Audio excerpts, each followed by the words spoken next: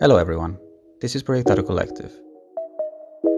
In this episode of Makeshift Tales, we continue our exploration of design practices that go beyond economic, legal, technological, material and formal boundaries by looking at Cuban inventiveness and how an economic and political context can shape the relation that people have with each other and the material world.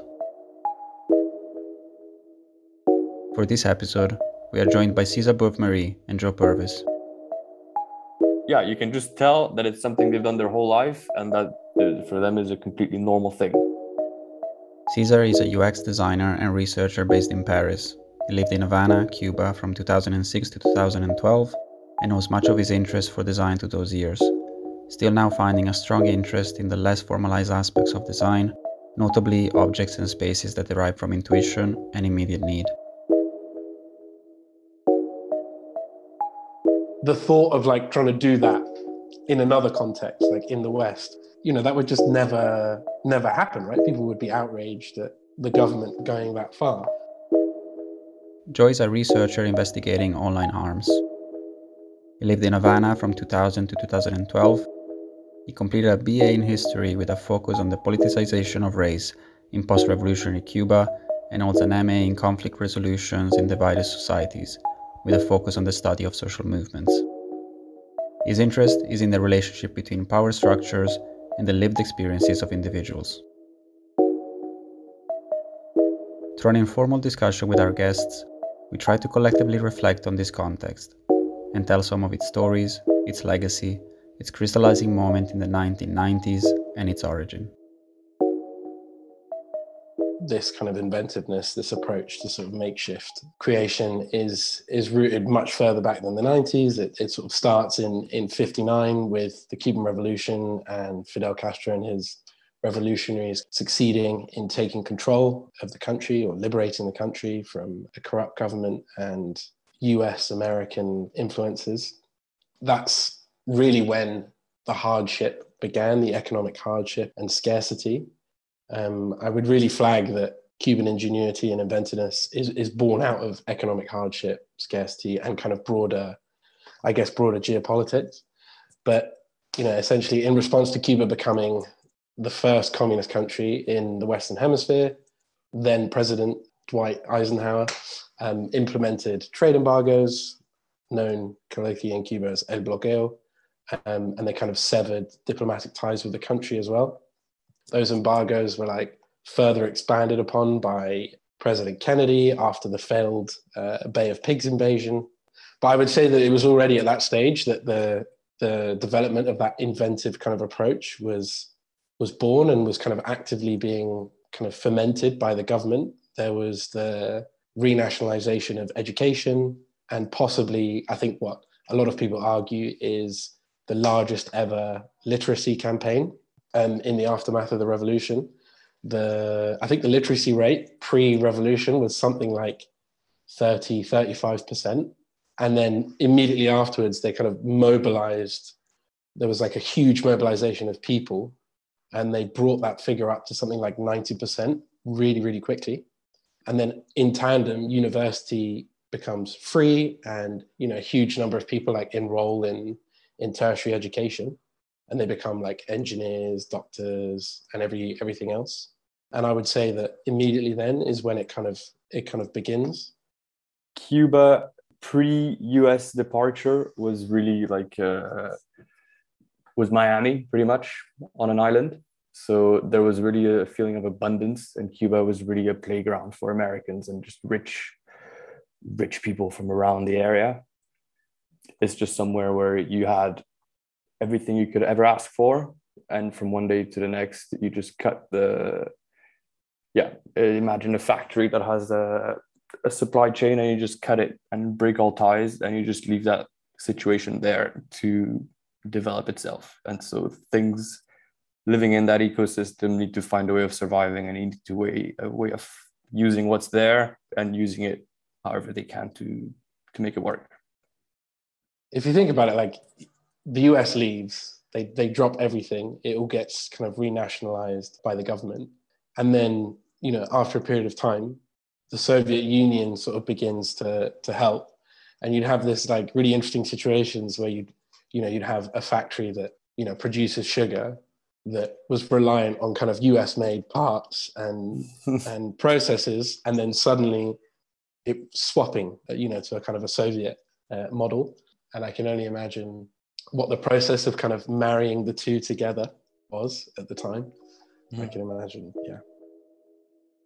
But while makeshift practices were already widely spread and promoted in the decades following the revolution in Cuba, the 1990s imposed a new context and a new necessities for these activities. A period strongly associated with economic crisis and struggle, but also with the shaping of contemporary Cuban culture.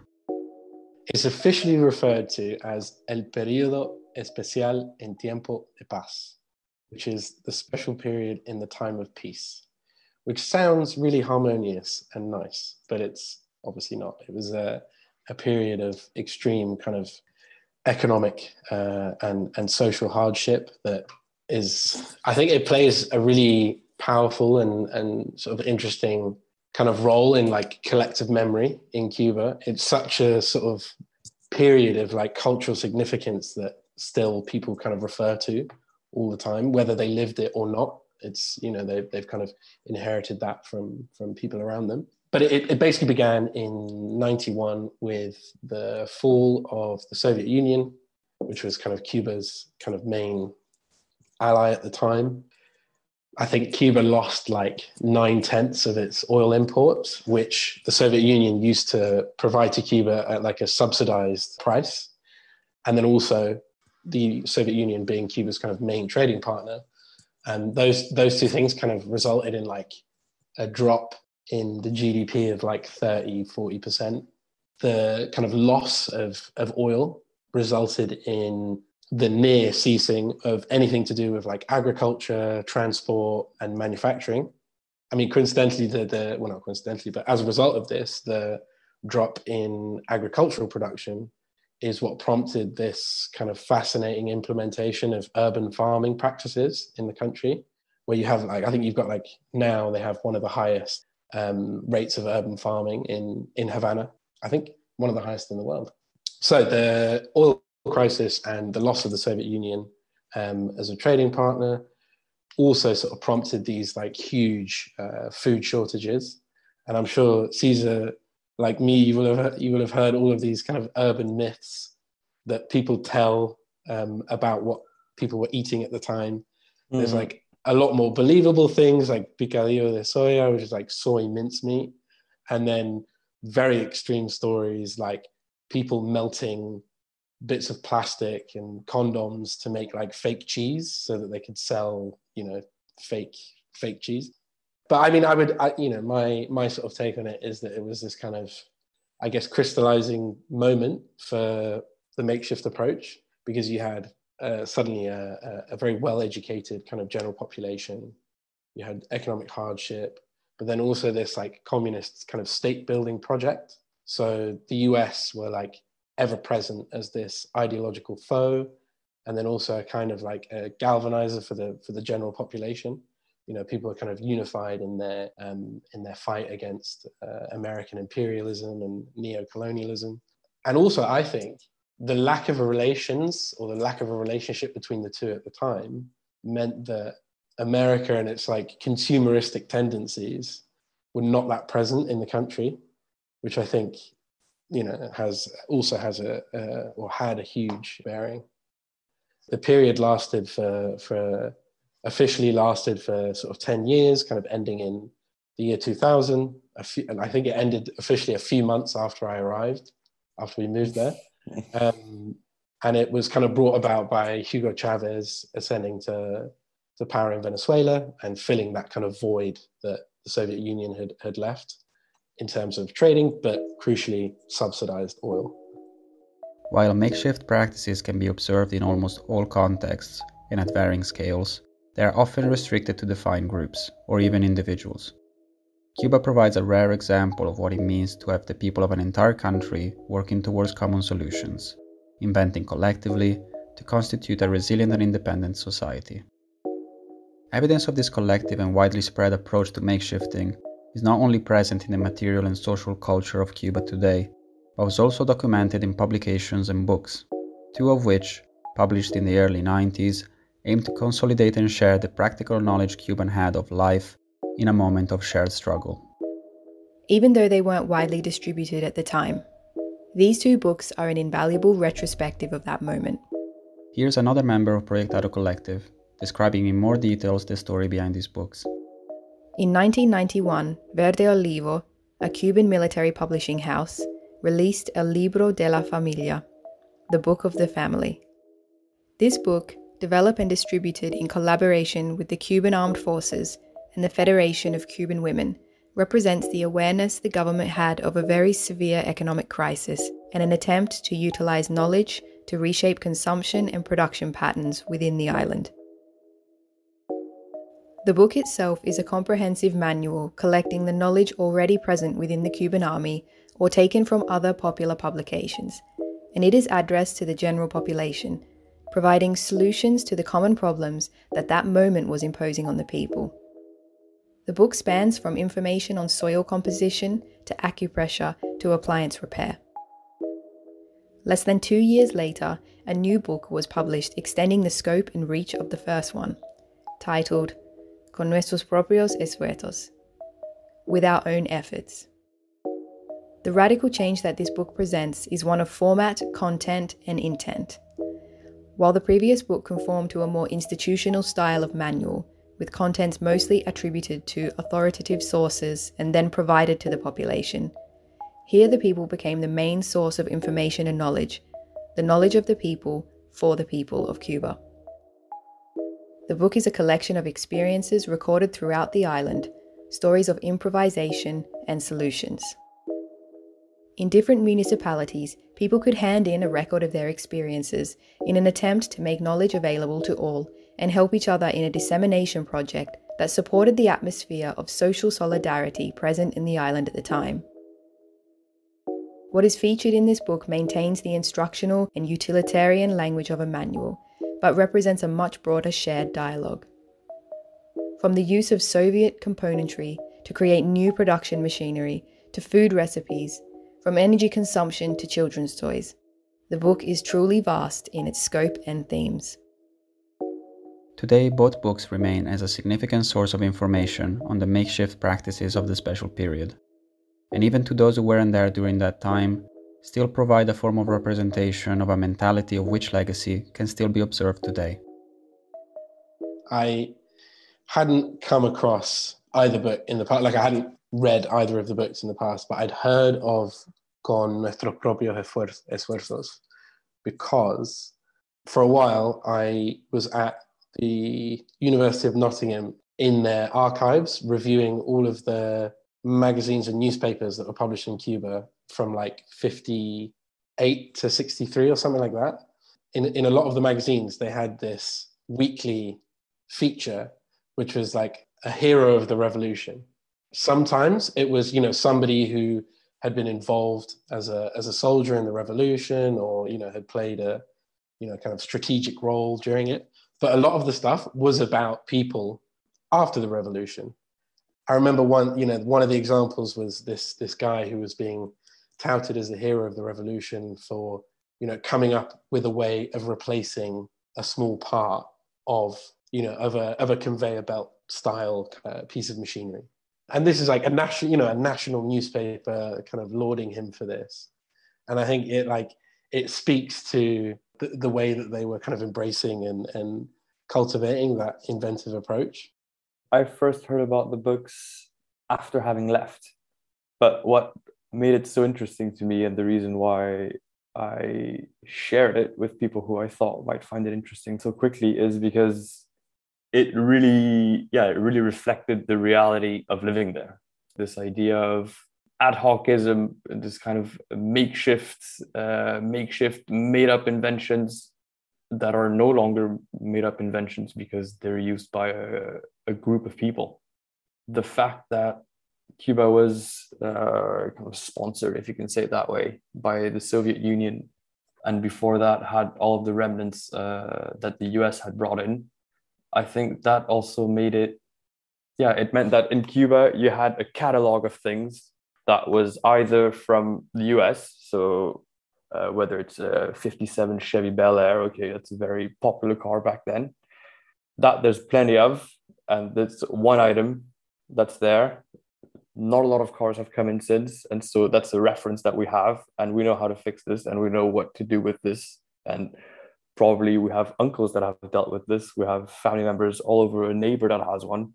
And I think the same thing happens with all of the Soviet utensil tools, whatever kind of blenders, everything you think of, fans. I think it's these references that people have were all the same. There's a lot of objects that all of Cuban people know. They didn't all have the same life, but they all had these things that you just live with in your whole childhood, in your whole adult life. Yeah, so I think these references they all had were all the same, and so the solutions to all their problems were common. I have one example that I really liked. Somebody has written in and spoken about their bus in Cienfuegos struggling with weight distribution in the bus. And somebody's, filled out the form and said, we had a problem with weight distribution. This was resolved by replacing the springs with springs from a train. And I was just like, oh my God, what's the parallel in this day and age?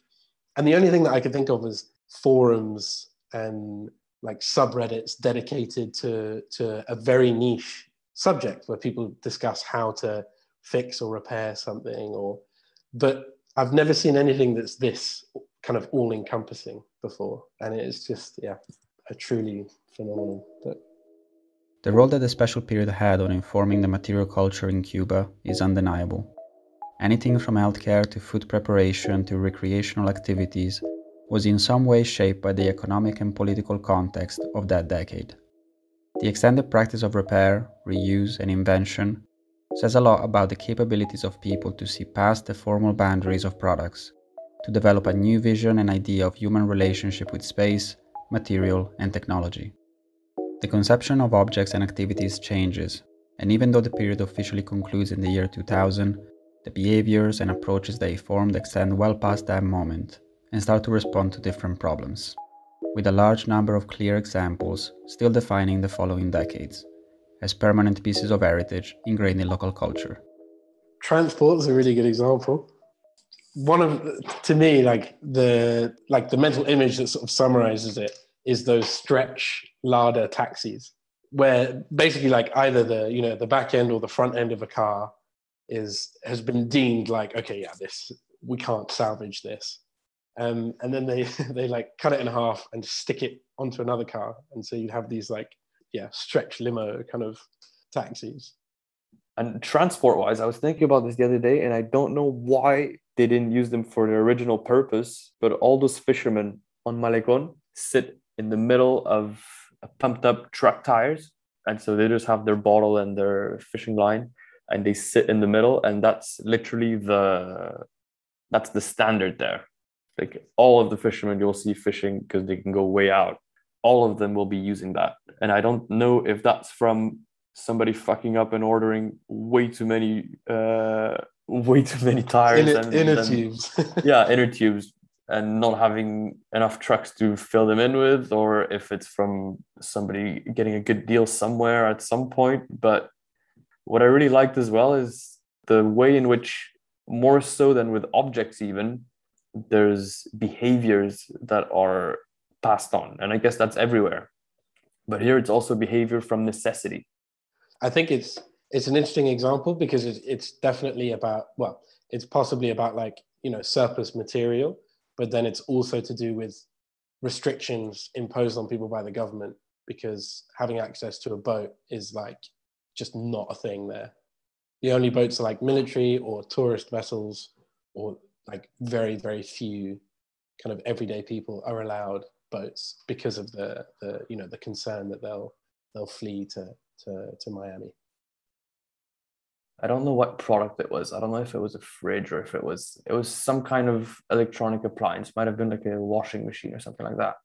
And I remember it arriving, because every time something new comes, you would not want the person who's installing it to take pieces away, because for them, a washing machine, for example, has probably half the screws that could leave, and it would function perfectly fine.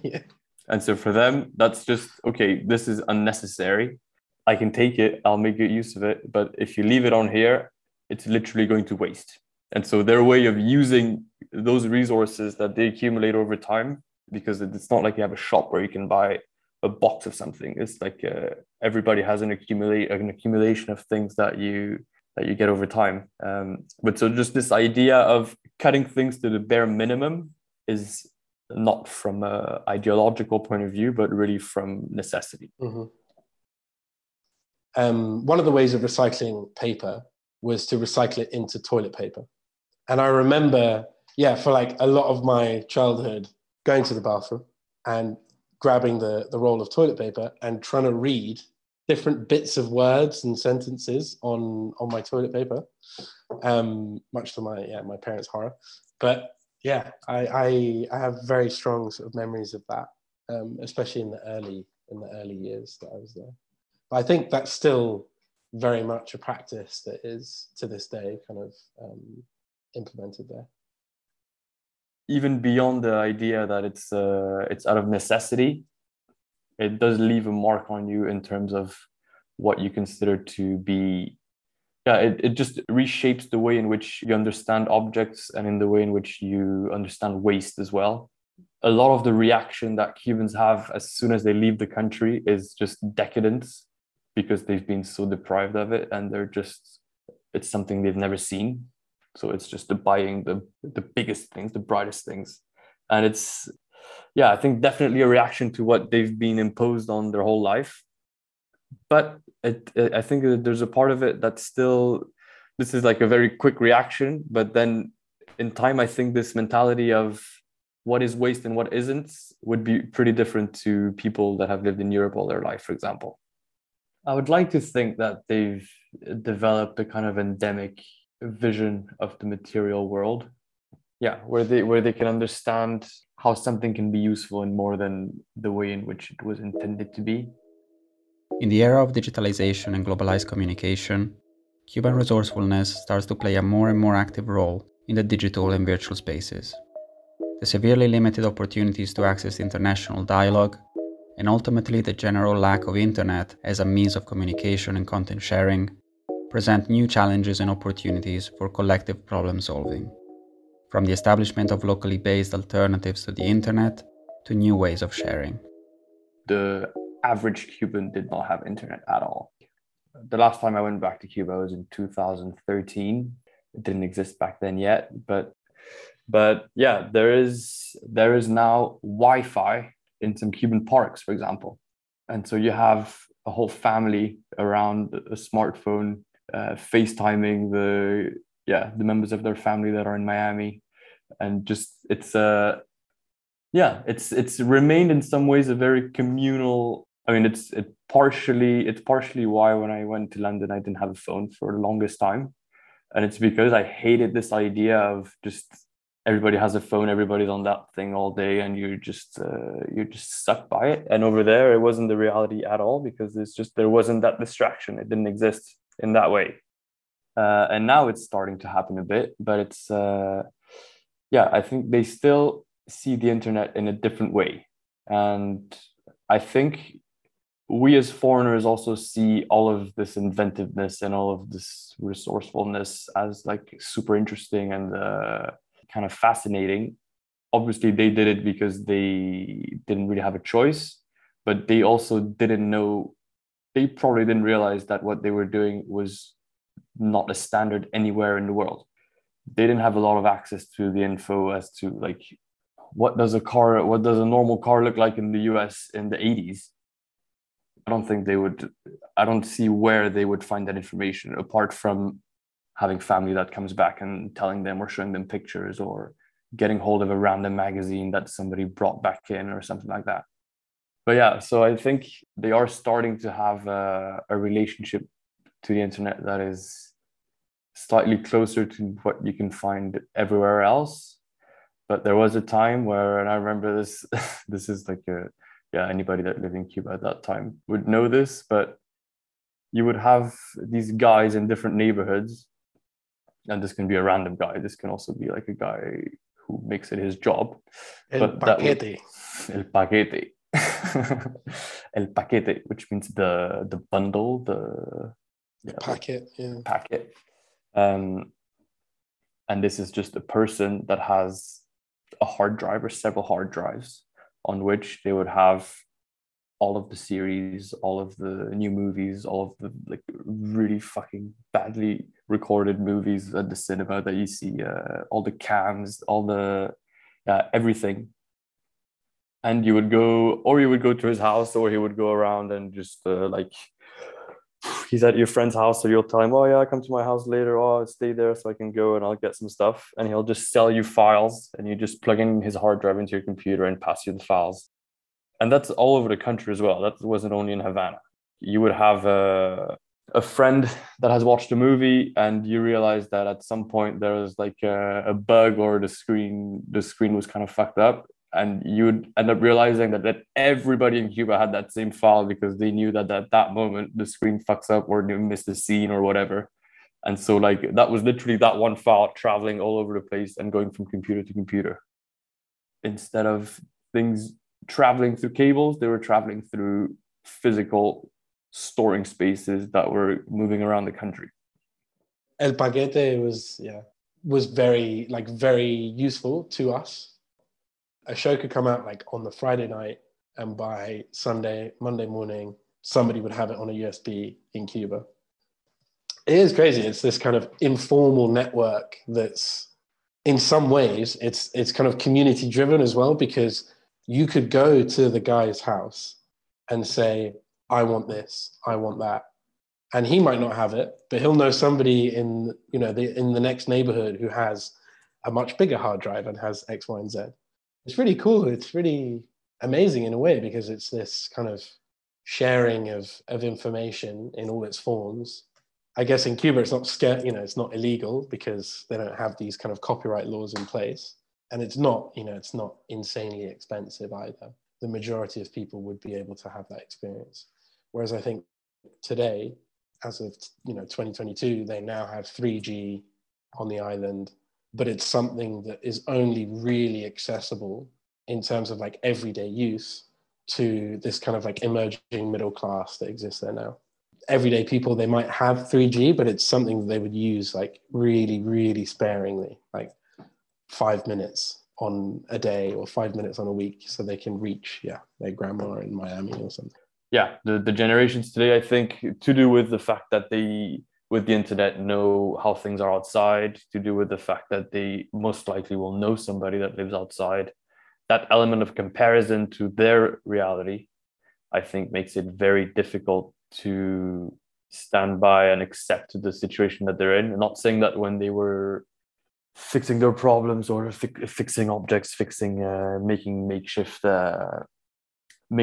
objects to solve their everyday problems, I'm not saying that was accepting their situation, but I think that now they realize that they're being put in a situation that is not normal, whereas before they were just coping altogether because these are hard times. Except these are not hard times. This is just something that's been going on, and that's going to keep being like this for the foreseeable future if nothing changes. The complexity of the Cuban experience over the last 60 years can be interpreted and discussed through countless different lenses, narratives, analytical processes, and comparisons. And even though retrospectively and comparatively, many of the makeshift practices we have discussed carry a strong political and social message, it is unclear how much they were considered as such by those experiencing them. To some inhibitory, to others emancipatory in nature, to some fascinating and innovative, to others normality. It is easy to find in this example large space for still relevant discussion and thought. Is there a formal liberation that comes from the ability to interact at this level with the material environment? Is challenging the limits of formal, technological, economic, and legal boundaries innovation, disobedience, or both?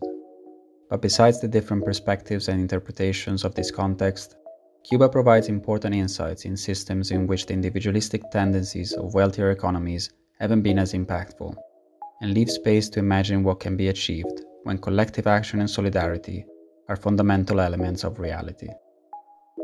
I feel like a lot of these practices in Cuba are possibly born out of, aside from this kind of overarching sort of political context, I think, how to put it, I guess at like a broader level, it's a society that values the collective as highly as it values the individual.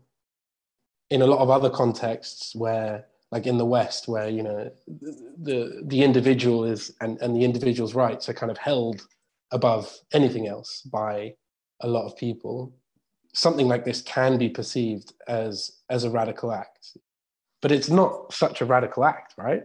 At least in my opinion, it's, you know, it's kind of valuing sort of your role as an individual within the collective and appreciating that, you know, you have to give and take. Yeah, it's really interesting. I think the Cuban government and communism in general would pride itself into thinking that Cubans are the way they are because that's what they've been told is what they should do, and that the people should be together and all this. But I do think the reality is that the people are together against the reason why they're in that shit situation to start with. You do have struggles, for example, to find eggs or milk or the most basic of things. And you do start to have networks of people that call each other to say, oh, I went to this supermarket and they have toilet paper, or oh yeah, there's wheat in this side of Havana. Okay, you can go, but I'll buy some more for you because it's probably going to be gone by the time you get there. So I think the context does push you to think more than about yourself, because there's this notion that you see the value that other people can have for you as well, given that you cannot be everywhere at once, in the same way that you might have a cousin somewhere that has a tool that you don't have that you might need someday, and then you have something that he might need someday, or you know how to do something that somebody else doesn't know how to do. And so there's this real idea of sharing what we have and making it a common pot of what we can all benefit from, as opposed to every individual group having everything they need to live independently. I'm not saying that I subscribe to this, but there's the argument that because the US had the policy, like if you're Cuban and you arrive on American soil, you automatically get citizenship. Because it was like, you know, much more straightforward than it is for people from a lot of other countries to get the citizenship. The majority of people that had a big problem with the status quo left. And then that leaves, you know, the people who are like willing to take higher risk out of frustration at the status quo, their outlet is to leave, as opposed to engaging in like political dissent and everything else. If those people, if it had been made more complicated for them to arrive in the US, would things have been the same? It's unsure. I know the US government has now cancelled the policy, so I'm assuming they think that's what's going to prompt change. But just to play devil's advocate, has this approach of kind of makeshift creating and inventiveness, has that also played a role in maintaining that status quo as well? Or is it more just a kind of a natural, you know, like, is it less about maintaining the status quo and more about people just kind of surviving? Makeshift activity in a collective design sense, in response to commonly experienced problems and limitations, is something that still remains as an experienceable practice today. In its varied forms and scales, parallels and similarities can be found in many past and present contexts.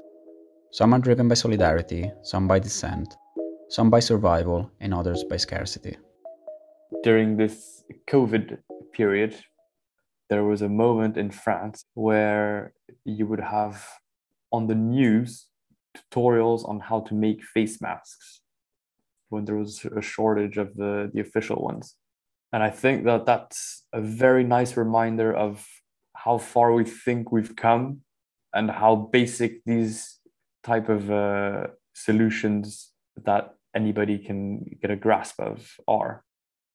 You put everybody in a situation where the solution isn't to go and spend money and get the thing that you need from a store. In a situation where they have to think of how to fix this, okay, the constraint, the brief is cover your nose and mouth to go do your shopping and do it however you want. And I just like this this kind of design challenge that situation imposed on everybody, and the way in which the government also, in the same way that it was done with those books in Cuba. Yeah, I just like the way in which a basic everyday problem got big enough that it got some attention from a government level.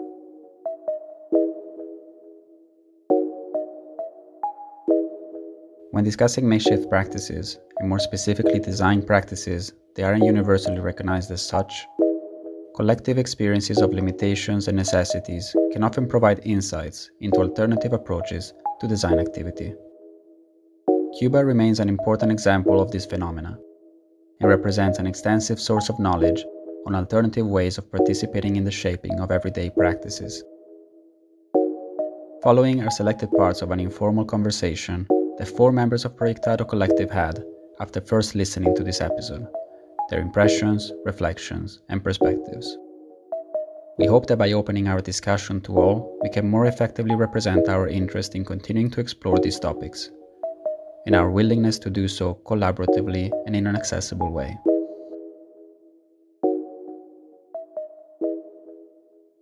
One of the more interesting things during the discussion was when we were going through the books and some of the componentry that was used within the examples that people had sent in and that the military had published. It highlighted an interesting point about standardization generally within the realm of design and industrial design. And there is discussion in the world of design that kind of negatively positions standardizing and standardization of certain components and products as a result of globalization. And this is often positioned to be a negative thing because it tends to squash local manufacture and kind of grassroots and local cultural production of things, and basically gives like large companies a lot of power over the way that certain objects are.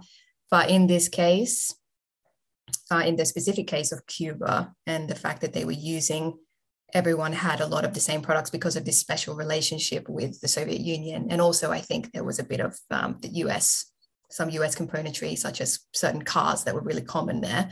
They were able to use these components as the standard toolbox of their own. They were so ubiquitous in their daily life, these objects and these components, that then everyone was able to use the same thing. They understood all of the references, and it was a positive kind of useful thing in that specific case. It actually helped them and made it easier for people to be able to share how-tos. For example, these books that we have used as references and they came out wouldn't have been possible without this idea of standardization. So it's a very unique context for that reason, because in a situation in which even the most technical of solutions have to be kind of makeshifted, even like machinery and production equipment and all of this type of stuff has to be put together by putting together other parts of other things.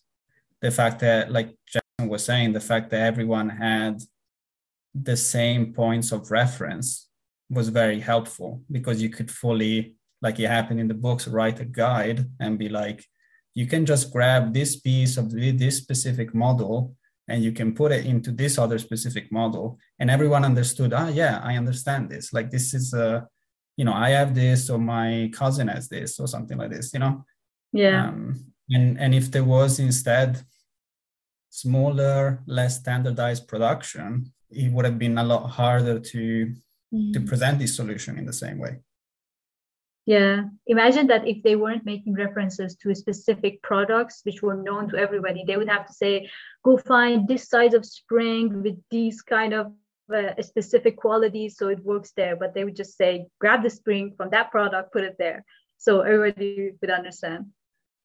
It's very funny because many things that the guys were telling during the interview, it resonates a lot in Brazil or in Argentina. We don't live under the same restrictions in terms of politics, but we have a lot of constraints as well in terms of money and access. So many things like the movie trading, all of repurposing things at home, not only because there is like an embargo, but also because we don't have the money or we don't have access to that. Our cinemas are expensive or we cannot go. So all of these allowed piracy or allowed systems or tradings that are operating, it's very much similar. And it's interesting. It was something that we questioned also. Is this is the Cuban inventiveness a Cuban thing, or is it actually just what happens when you just are struggling economically, and it can happen anywhere? I think one thing that makes it I think a little bit more significant for Cuba was the fact that Cuba is an island. So it is kind of a little bit more isolated compared to other places. It's a little bit of a world of its own that I'm assuming Argentina has a huge land border with other countries, so that I don't think you can manage it to stop people from crossing things over. But with an island, it becomes more bolden, that you see that you're kind of standing alone. When you read the introduction to some of these books, especially the second one, like the whole kind of narrative of, the kind of communist project, the fact that, even the title of the book, which is like with our own efforts, like there is this kind of general idea of like, we're doing this together. We're going to go through this as, the people are going to get together and do it, And so there is this narrative that is very kind of collective in thinking about action and how to do certain things. But then, like a lot of people in there didn't actually necessarily, after decades of struggle, didn't necessarily still associate with that particular political ideal. And so I think that this parallel that you drew with your personal experience, that's pretty interesting. I made an example during this call, for example, for a long period of time, like the south of Italy and the north of Italy were considered quite different, and they still are pretty different. Namely, like the north being the more industrialized area and like wealthier area of the country, and the south being more like the poorer part of the country in terms of like GDP, if we want to talk about it that way, And there is this, that independently from kind of political views, you still see that like in places where there's a little bit more economic hardship, people tend to stick more together. Firstly, like there's no possibility of like families to split up very easily early on. So like even in everyday life, like families stick together. You don't have like children moving into their own flat by themselves. And so there is this, even at the smaller familiar level, there's this concept of a collective and like a group that you always have to kind of imagine yourself within a context that involves other people. And rarely you can abstract yourself and imagine yourself in a context where you're actually completely isolated and completely independent from everyone else. While in the north, they started to be very different. And you will start to see like a lot of, for example, Northern Europe right now, you start to see like a lot of people living by themselves or living like in very small groups, like couples or individual peoples in the individual flats. And generally the dynamics that are created socially tend to move more towards individualistic kind of patterns in wealthier economies. And so like this kind of general narrative of doing things together and doing things collectively that was used in these books more than political, seem to resonate a lot with what has been said also with the other examples that you made. There's very much about wealth and kind of economic condition. The overall economic status of that kind of area compared to another area does affect the way that people interact with each other and kind of think about the collective space and think about, how to work together and how to depend on each other, because you kind of in it together. There's this kind of general sense of solidarity that is a little bit more developed, I feel. Yeah, I feel this is very much aligned to a theory of the Pan-Africanist thought that talks about how the cultures of, let's say, what would be the South and the North were antagonically developed.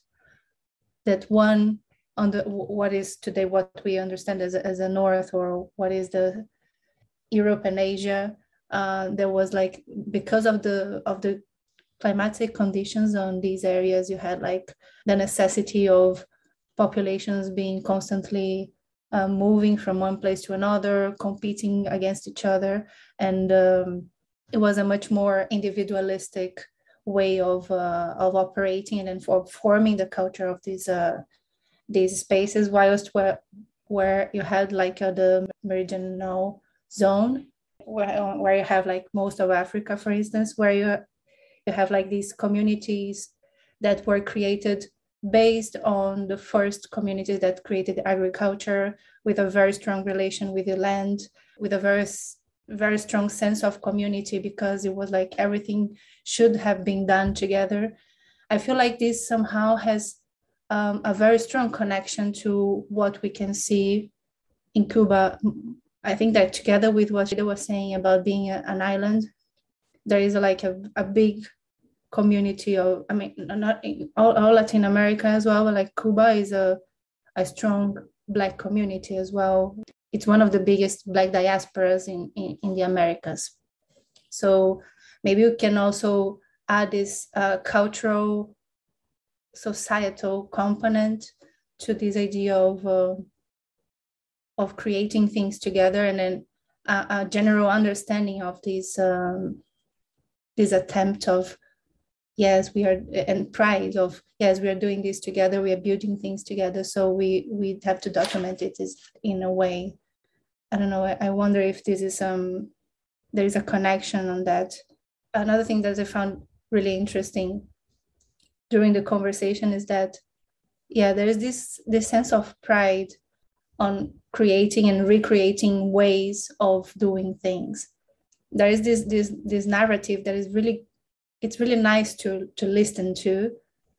It's something that also resonates culturally with what I grew up with, on assuming the makeshift as part of your everyday life, or part of how you present yourself to the community or to the society, and then how this is somehow representative of like a natural intelligence of a population. This is something that I feel there is a lot to untangle on this, and then the fact that these books were not so well spread around the country, or people don't really know that. I mean, I don't feel it's necessarily a bad thing. Maybe for someone that is from Cuba, reading those books are like, yeah, you're not saying anything new, like you're not reinventing the wheel. So it's just like, yeah, this is part of who we are. We are already proud of it. If you're writing a book, yeah, that's just one more thing that is being done on that, But it's really interesting that for whoever is not inside, having access to that, it sounds as something novel. About this kind of intelligence that you were talking about. And this is also like really, like it seemed really powerful to me when I started to understand the base level of knowledge that the average Cuban seem to have about all of these things, it's like incredible, like compared to the knowledge that we have in other contexts today. Like even the examples that we heard in the thing, like the fact that the person that comes there and installs your appliance, knows that if you remove certain screws, they will still work fine. It just in their mind is like something that it's not necessary. It's just like superfluous. But this knowledge of knowing what's superfluous and what is not, and what can be used and what is not, really indicates like a high level of education that comes from both the practice of doing this, of course, but also I think that what I think Joe brings out in the conversation, this idea that it was the perfect moment also because they did the like very large campaigns of like making again like schooling public and like a lot of educational projects, a lot of literacy projects. And this I think is something that is very important to remember, that there is a level of knowledge and education in this context, and to be able to pull out something like this in a collective sense, that is like very impressive. Now we see a lot of these things as like novel and kind of clever and all right, whatever, but this like comes from a knowledge that is much deeper, much more deep than that. The ability of like opening up an object, picking some parts and putting it into another one is something that we are completely disconnected from in some of the, for example, in a lot of the context in kind of Europe today, a lot of people will not be able to pick up an object and do that. A lot of people will not even be able to replace a cable in a very simple appliance, And it feels like, I don't know, it's something that is important to remark, because sometimes I think it slips away in the conversation that this is like a very impressive level of knowledge that is collected in these books and that has been experienced throughout the island in that period of time. But I also think that as well as an impressive level of intelligence, and to add to that experience, there is also the willingness to take risk, which I think is something that when you have not enough knowledge about the way things work around you, you assume sort of the worst or tend to create a kind of fear bubble around them and the worry that you're going to break something or do something wrong or it's going to hurt you. But the idea that as you start and you build confidence and then you keep going and then it kind of accumulates this confidence in your ability to actually just do something for yourself, there's more and more walls going up in front of us between the casings of the objects that we use now and our actual understanding of and ability to interact with them. For Cubans at that time, due to necessity, they had to break this wall down, and then there was just a kind of cumulative process of just now I can do anything and I will, and it just sort of exploded there. I think a lot of people around us now, changing a plug, doing really basic things with, to me, I don't know, it's like electrical items. A lot of people are scared of it, and it's about knowledge and just understanding what will hurt you and what won't hurt you, and that it's okay. I think that these things that you both just said, it's a really important topic to open a discussion on how, in general, there is a tendency to look at makeshift as only an outcome of scarcity and inventiveness on a very constrained environment, and then it's very easy to bring it only to the economical aspect of how this is being developed as a cultural aspect. Whenever you bring to all of these other educational self-esteem, I mean, you have to, there are like other, they are like important elements of how to look at that, and then we should actually pay attention to that, and then not let ourselves to fall into the trap of analyzing it only on the lenses of poverty or isolation. Yeah. I see now that the element of knowledge could be even much more significant than the other elements. What you guys were mentioning, I was thinking that this is perfectly symbolized in that a sticker that they put on electrical products, like on the back of your laptop, there's a sticker on the screw that if you rip this sticker off and open your laptop, then there's no guarantee. You've ruined it. You picked in where you weren't supposed to pick. And this is, I think, a sort of competence that we lost over time, the ability to have an intimate knowledge of the workings and the repair of the objects that we use on an everyday basis. They became more and more technical, but we were sort of left behind. We weren't, this kind of knowledge was restricted to the experts, and we became sort of alien to the objects that we use. It also like opens another, I think that's an overarching discussion on that, is that where we live now and then how we operate towards consumption. It's just like this idea that we've been alienated of the process of making or understanding which are the technicalities of an object. So we cannot intervene on that. And then even like regulations on you lose your guarantee if you open it. So this is a lot to do also with the way that we are only treated as we are clients and consumers. And then the objects, if you don't know how to use it, it's easier that to just throw them away and then buy a new one. Not only because we have access to that, but also because it's necessary for the wheel to keep running. I don't know. In the case of Cuba in the early 90s, obviously there was a slightly more analog. There were more analog products compared to the amount of digital technologies there are now. That accelerated and changed quite quickly, but it was a bit slower to take on. And there was also a chance that it would be much harder to hack these objects. But there is the example that there were pockets of people creating their own internet by having sort of LAN wire networks.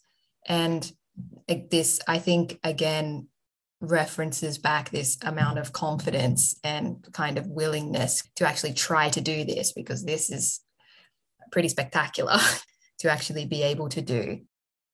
I think that Cuba seemed to have remained as advanced in their ability to continue to do these practices as the objects they were able to put their hands on, Because as Jackson said, it could have easily just remained that there was a moment in time where everyone became aware of that moment's technology, and then going forward, there was a chance there that they were not gonna pick up on the future technologies eventually coming in.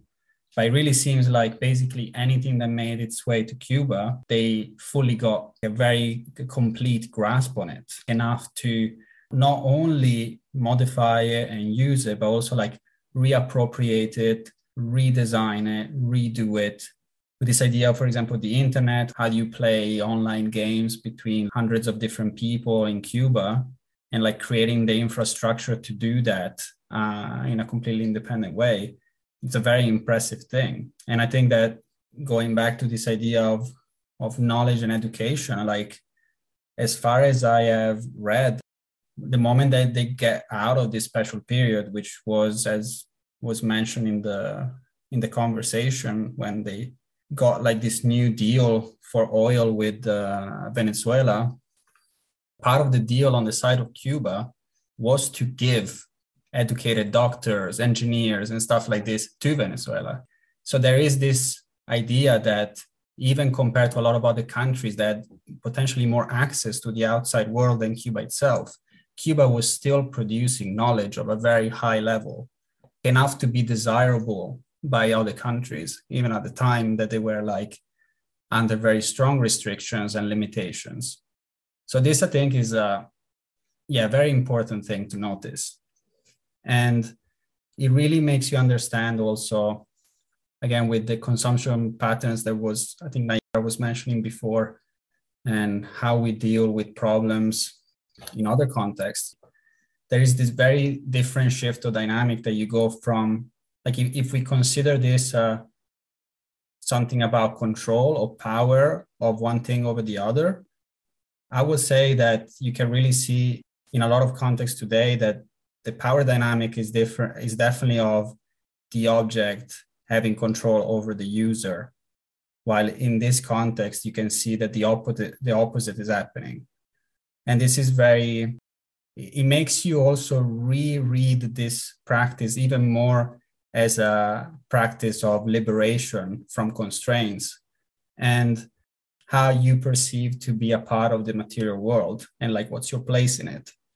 And so I think that, yeah, they really define a different philosophy of work in a sense when it comes to how you approach these type of objects and these type of practices.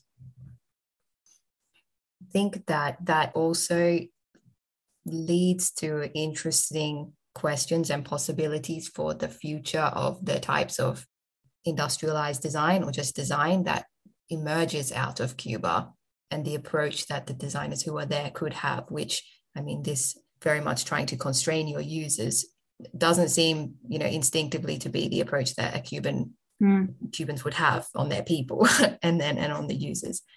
Yeah, I think when you're designing for an audience that has been used to this kind of practical approach and this sort of reappropriation of the objects, you can't really assume that much for them to accept a one-way relationship with the product. You have to assume that they have agency and they're going to take control. So you're going to be, more mindful of what you assume about your users.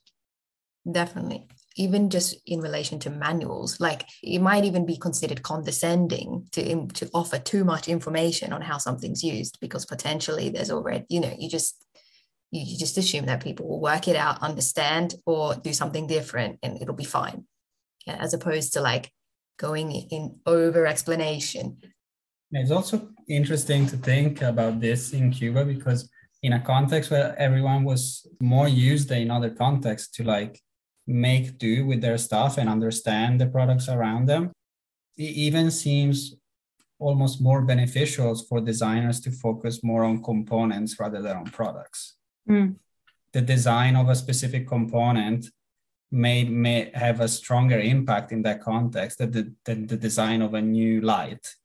Like instead of designing a new light, designing a new type of maybe light bulb attachment could be something that in a context where people understand how these things are put together and they understand how they work might be something that actually is more meaningful and has more importance. So it's interesting to consider who is the designer in this scenario, where obviously the kind of authority of the design of everyday objects is more spread between the population because clearly people are designing for themselves. So it's interesting to see like, how do you insert someone that is like, from an educational perspective, being educated as a designer, and how does that person produce something that is meaningful for a population of kind of designers, like people that are already designing and they're already making. Yeah. What you said about like educated designers having to face the situation of designing for people who are, if not educated in practice, designers themselves, connects with the approach of the second book, I think, that the people who were putting down pieces of knowledge about, let's say, agriculture, they didn't have academic credentials to be talking about different levels of, minerals in the soil, or they weren't talking about it in accordance with the scientific method, but the language that they were using and the way that they were conveying this kind of knowledge was appropriate for the audience of whom they were a part of.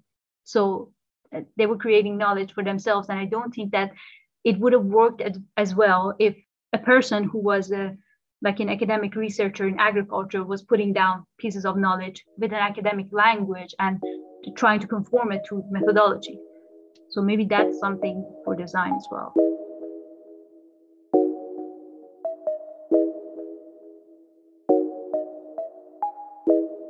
This was episode 2 of Makeshift Tales, a podcast series curated by Proyectado Collective. We would like to thank our guests for their time and valuable insights on the topic of Cuban inventiveness. And we hope that this episode will help inform more conversations on the relation design has with different social, cultural, political, economic, and intellectual contexts. If you want to learn more about us, see our work, or get involved, please visit our website, proyectado.com. Thanks for listening, and stay tuned for the next episodes of Makeshift Tales.